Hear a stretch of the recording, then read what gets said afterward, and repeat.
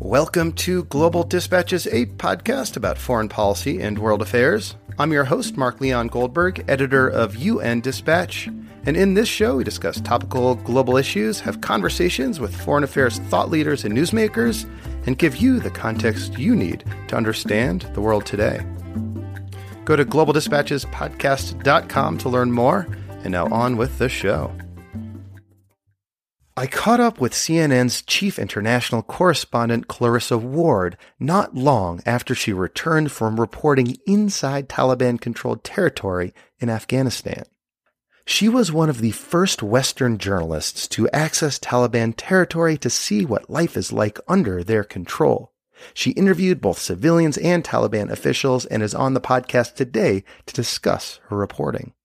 CNN aired her report in late February titled 36 Hours with the Taliban, which I strongly recommend you view. I've posted a link to it on globaldispatchespodcast.com. We kick off discussing the story behind her story. That is, how an unprecedented reporting project like this can be carried out in such a volatile security environment.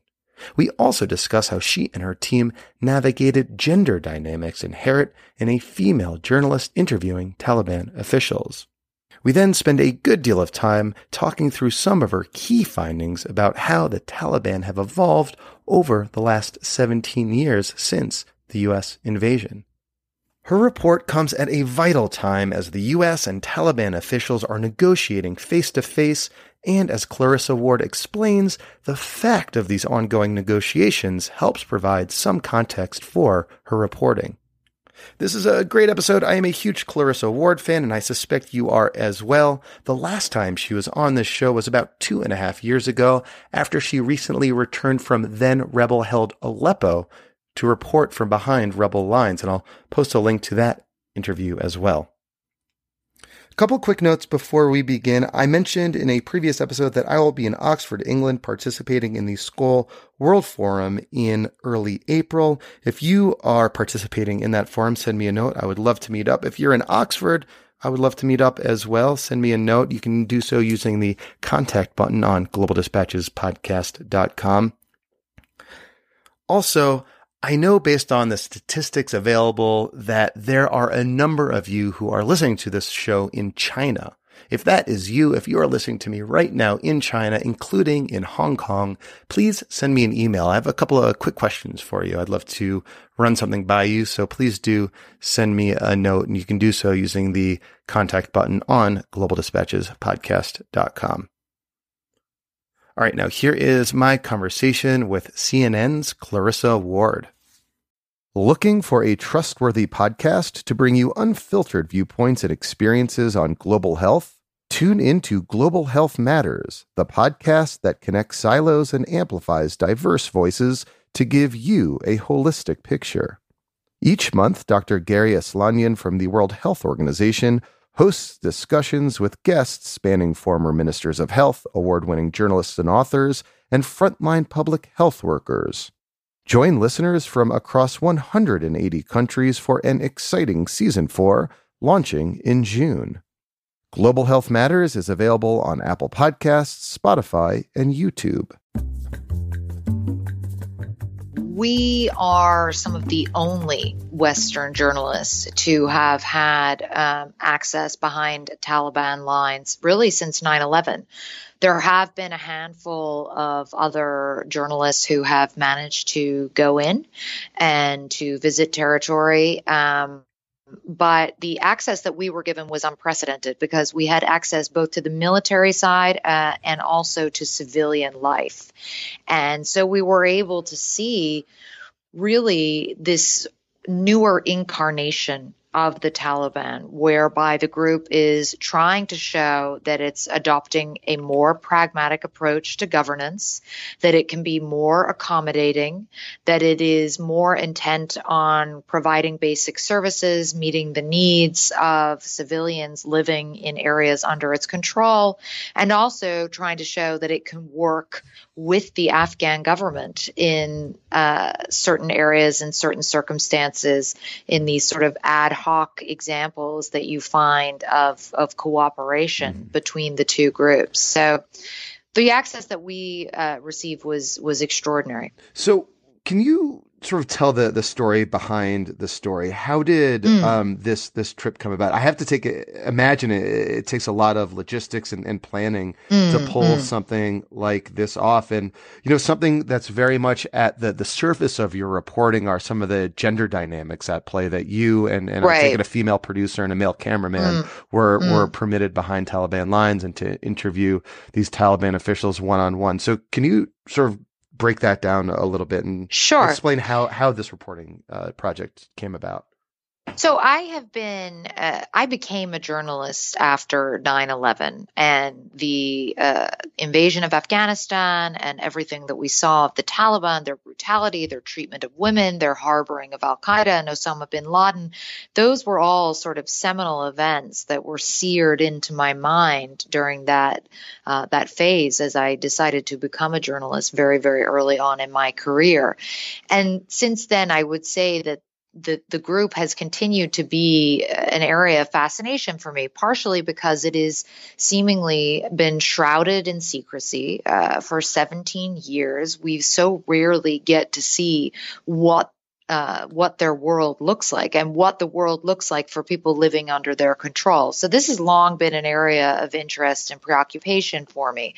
As these peace talks were getting underway in Doha between the U.S. and the Taliban, it seemed to have a sort of renewed importance to me. Okay, the U.S. is clearly looking at options, at ways to get out of Afghanistan, thinking of withdrawing its troops, sitting down at the negotiating table with the Taliban. Who are we potentially, or who is the U.S. potentially handing the country over to? What does the Taliban look like today? Is it the same Taliban that we so vividly remember from those days before and after 9/11? So this was a question that was on my mind a lot, and I started to think, how on earth can we go and see what life looks like in Taliban territory? Obviously, I knew that this was not something Western journalists were able to do, that many had been kidnapped in the process. And so my producer, Salma Abdulaziz, and I decided to approach an Afghan filmmaker, Najibullah Qureshi, who has done extraordinary award-winning reporting, many reports with the Taliban. And the Taliban, while he's not a supporter of theirs in any way, shape, or form, they respect him because he's even-handed, he's fair, and he's very professional in the way he carries himself. So we approached Naj, and we said to Naj, listen, we really would like to go and visit with the Taliban with you. And initially, he sort of laughed and said, that's kind of difficult. And I said, I know it's difficult, but let's really think about how we can make it happen. And that's how it started. And that precipitated a 4-month process of going back and forth, firstly with the Taliban to get a sense of whether they would be amenable to such a thing and under what sort of constrictions. And then once the Taliban had given their I guess, permission. I won't say their blessing, but their permission. And then began the process of trying to persuade CNN management that it was a good idea to allow me and Selma to go and spend 36 hours with the Taliban. And which was a tougher sell, yeah. It was the tougher sell. It was the tougher sell, and with very good reason, because obviously when you're dealing with this sort of a situation, you're going a lot on trust. You're going a lot on, if you're looking at a group like the Taliban, on Pashtunwali, on the covenant of security, on the sanctity of an invitation that's being offered at the highest levels of the Taliban leadership.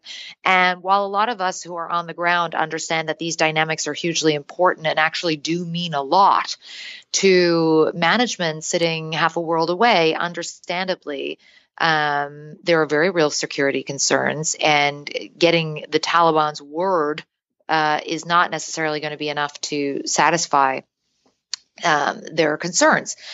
So eventually, after months and months of back and forth, both sides had basically agreed to a framework for this trip. And it was made clear to us on the Taliban side that as women, we had to understand the customs and conditions and traditions that we would be entering into. We understood that if we were in public places, we had to cover our faces wearing the niqab, or if we had chosen to, the burqa, but the niqab is easier to take on and off. So that's what we went with. And we understood that we would not be allowed to sleep in the same place as Naj. We would not be allowed to eat our meals with him, that we would have to sit with the women and children.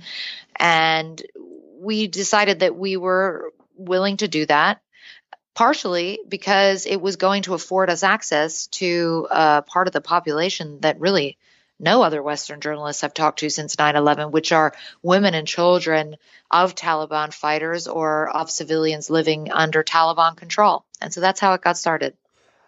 And so the first stop on this sort of 36-hour story was at this health clinic, and to me it just seems that clinic holds just so much explanatory value when it comes to understanding U.S. involvement in the Afghan war and sort of the Afghan the Afghan government's relationship with the Taliban. I mean, you showed very clearly that this was a clinic with a USAID plaque on the wall built by the United States. It is controlled by the Taliban, but the doctor's salary is paid by the Afghan government.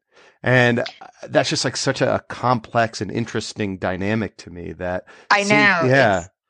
It's really a metaphor for the complexities and nuances of Afghanistan. This was built by the U.S., it's run by the Taliban, but the Afghan government provides medicine and pays the doctor's salaries. I mean, just trying to get your head around that is requires some mental gymnastics, because on the face of it, it doesn't make sense, and yet somehow it functions. So essentially, this clinic is in an area called Chimtal district, which, as much of Afghanistan is now, is kind of a contested area. Basically, the Taliban about 18 months ago went in, forced the government out, and the government is now only has a presence in a small base in the district capital, but the rest of the territory, the rest of the district is really under the control of the Taliban. So what the Taliban did this time, though, was instead of going in once they took over territory and shutting down the school and shutting down the clinic and firing all the doctors and trying to change all the rules and make everything function only according to how they want things to function, was they took a slightly more pragmatic approach. They said, you know what, the civilians are going to hate us if we shut this clinic down. So we need to keep the clinic open. But how are we going to do that logistically?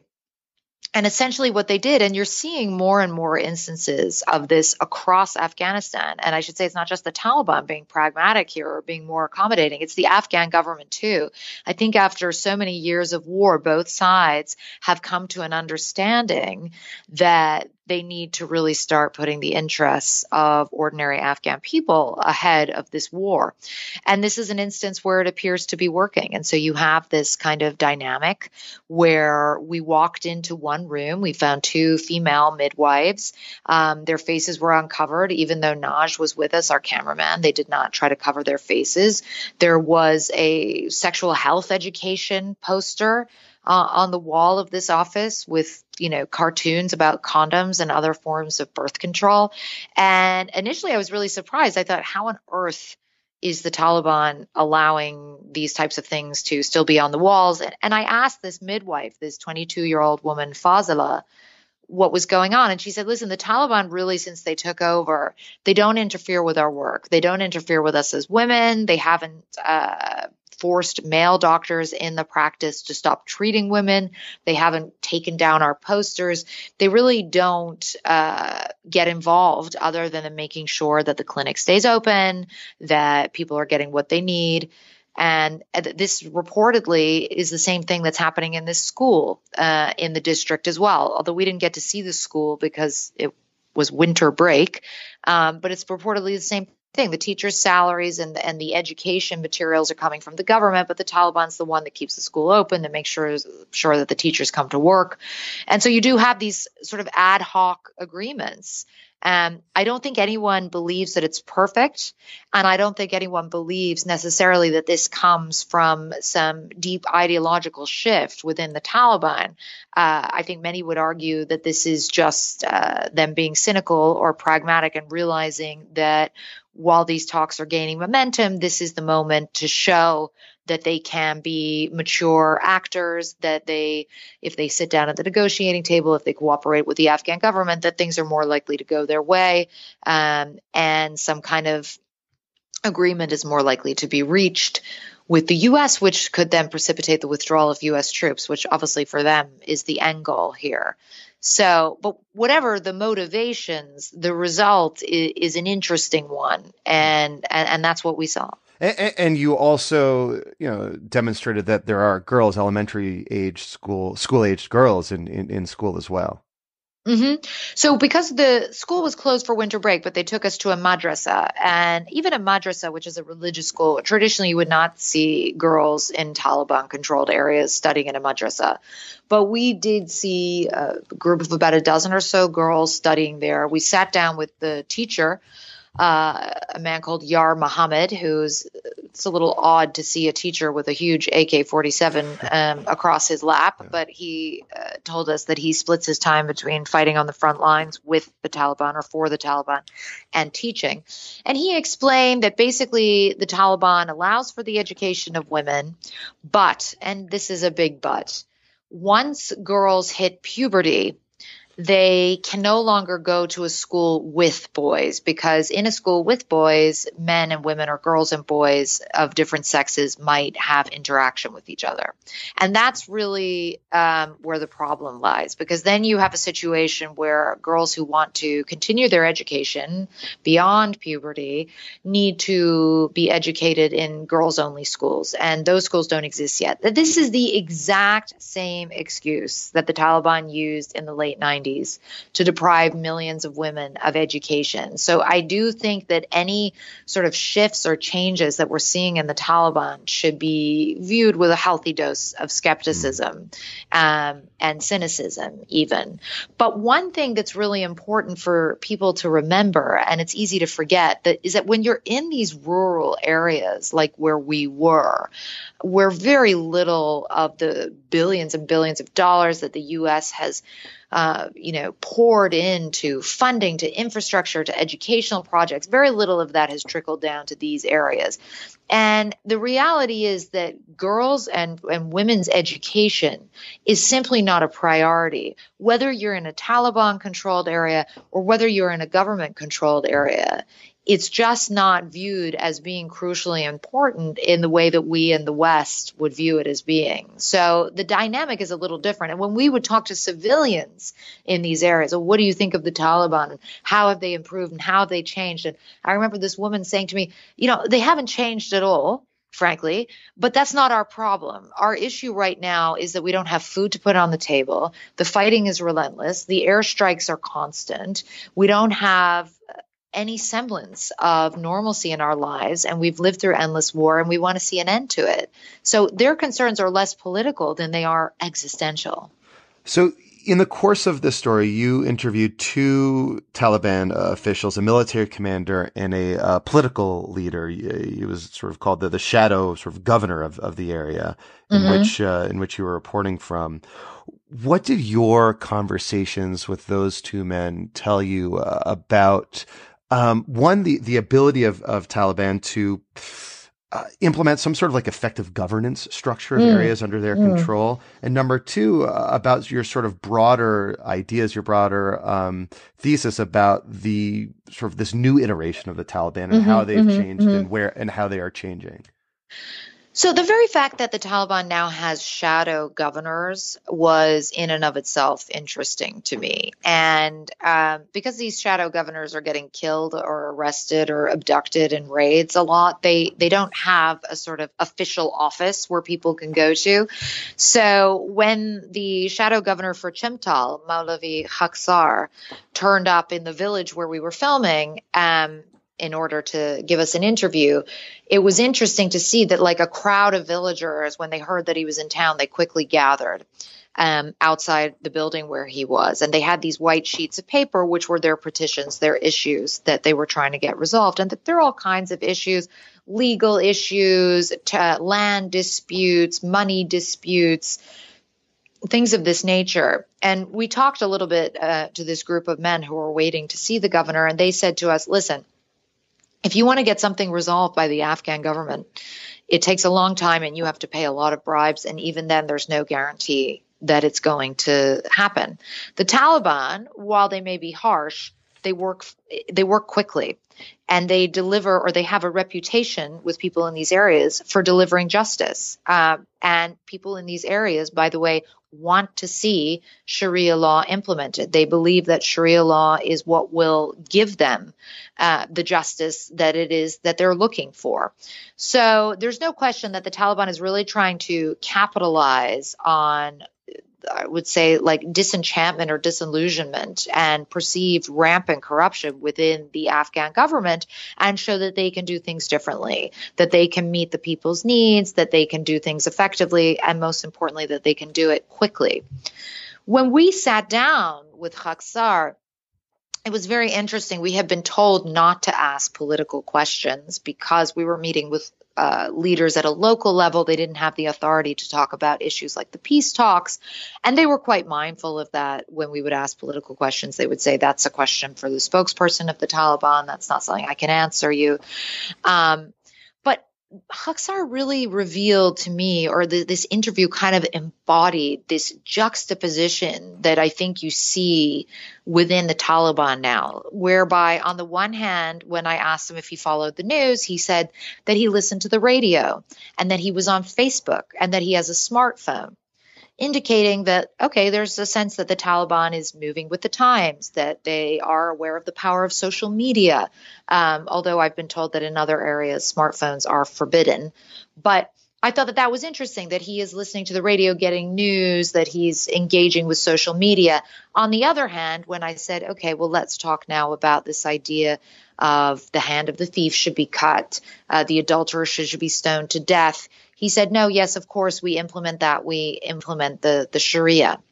So there was no sense that they were becoming more accommodating in terms of their fundamental ideology, and shifting away from some of the brutal practices that, of course, they have traditionally been associated with. And by the way, there are lots of places that, or people who will talk about wanting to implement Sharia law, but they will still have the caveat, yes, the adulterer can technically be stoned to death, but are you aware that under Sharia law, 4 people have to witness the act of penetration in order to actually implement the death penalty? And if someone accuses another person of committing adultery and they can't prove it, they're the one who gets lashed.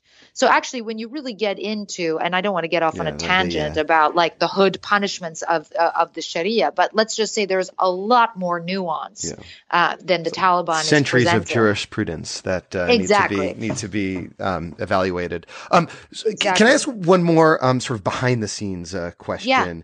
The night you spent there, what were your sort of sleeping arrangements like? There's sort of like this ominous moment in the reporting where you said, your cell phone service cut off and this is the most dangerous time, but obviously it worked out. Just what was that like? What was that arrangement? We had a little bit of, you are nervous as night falls, because this is traditionally when the airstrikes take place.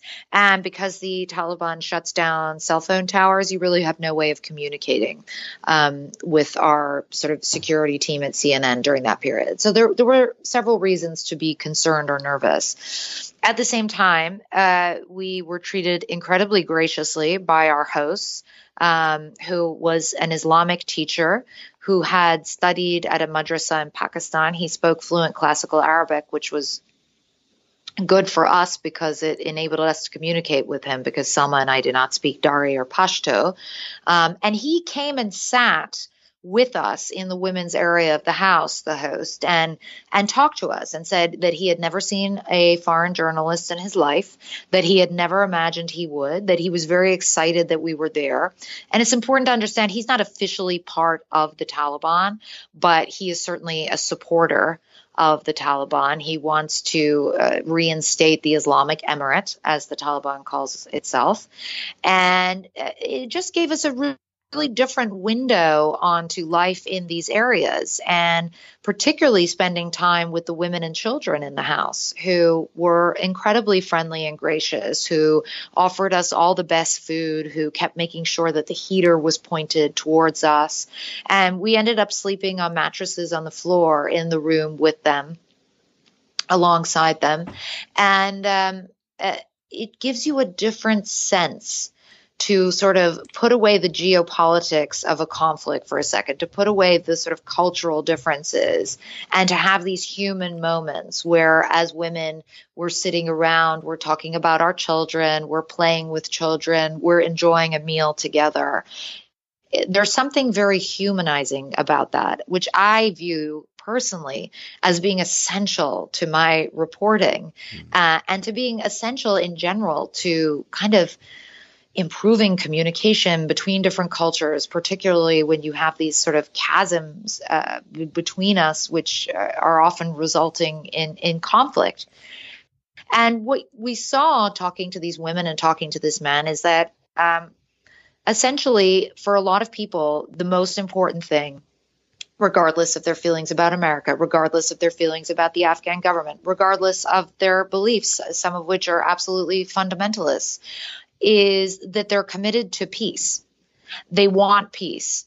Everybody in Afghanistan at this stage is desperate for some let up, because we're not just talking about 17 years since the U.S. invasion. We're talking about years of civil war before that, and the Soviet invasion before that. The military commander who we spoke to, who estimated that his age is somewhere between 30 and 40, although he doesn't actually know how old he is, which I think gives you a sense of the education level that you're dealing with here. He had told me he has never lived in a time where there was peace. He has never known peace in his entire life. He picked up a gun as soon as he was old enough to carry one. And so across the board, I would say that you do get a sense that people are exhausted, and they're looking for options. And I think all sides feel the same way. Finally, can you just describe that final scene in your story, that massing of Taliban fighters for a photo op? It seemed like insane to me. We felt it was insane. Yeah. We felt it was insane, and like we a were drone very strike could come by anytime. Yeah, we had not asked them to do anything like that. The military commander who had arrived at the house and was annoyed that we were going to film outside with the governor, and told us we should have brought a man, and then asked us to walk behind him. At the one who didn't know if he was 30 or 40. He wanted to show off for our cameras, basically. And so he took us to the outskirts of the village. And as we arrived, we saw this massing of dozens and dozens of Taliban fighters on these motorcycles. They're waving the distinctive white Taliban flag. They're carrying weapons, including RPGs.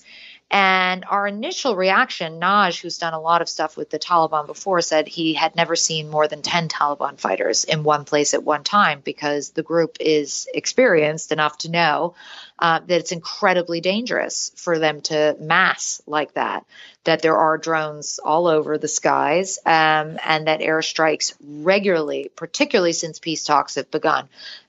These guys are getting hammered by U.S. airstrikes. And so we started shooting pictures, of course, but we were also very nervous because it was so clearly a conspicuous and obvious target, and there would be no way for the U.S. military, or if it was the Afghan Air Force, to know that we were American journalists, or that we were journalists at all, frankly.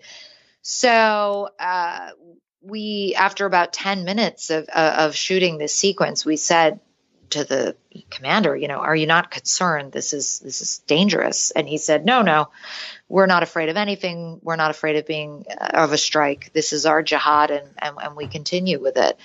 And so we left pretty quickly after that, and we made the decision to leave Taliban territory after that, because we felt that it had probably attracted enough attention that we were no longer really comfortable moving around with these escorts in this kind of convoy. So it was a very uncomfortable moment. And frankly, from the purposes of like what they were trying to communicate, it was a little confounding because for days they've been trying to tell us, hey, we're ready to govern and we're ready for peace. But on the other hand, they're also wanting to show, but we can still mass a ton of fighters and we're not afraid of dying and we're not afraid of kind of bringing death to other people, because our concern, of course, was for our own personal safety. But we're also thinking, hold on a second, guys, we're on the outskirts of a village here. You're going to get other people killed in this area, ordinary civilians, by staging this kind of a massing or a show of force here. Finally, is there anything else you want to sort of convey about your reporting about the Taliban? I know we're just about out of time. What became clear throughout the course of this trip is that the Taliban clearly believes that victory is within its grasp, and it is willing to do and say whatever it needs to do and say in order to gain or reach that victory. And the very real question becomes, okay, what happens when U.S. troops do withdraw? What happens if the Taliban does enter some form of co-governance with the Afghan government? What would that look like? How would it function? And how would people be affected by it?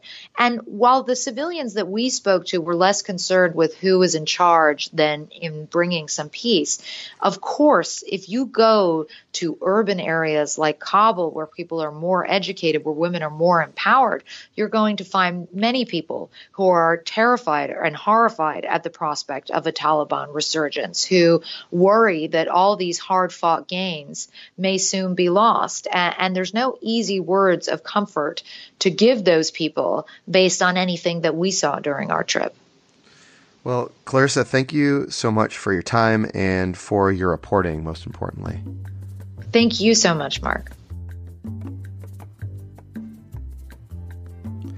All right. Thank you all for listening. Thank you to Clarissa Ward. And before you do anything else, do check out her report on CNN.com. I've posted a link to it on globaldispatchespodcast.com. It's really impressive and important reporting. Thank you all. See you next time. Bye.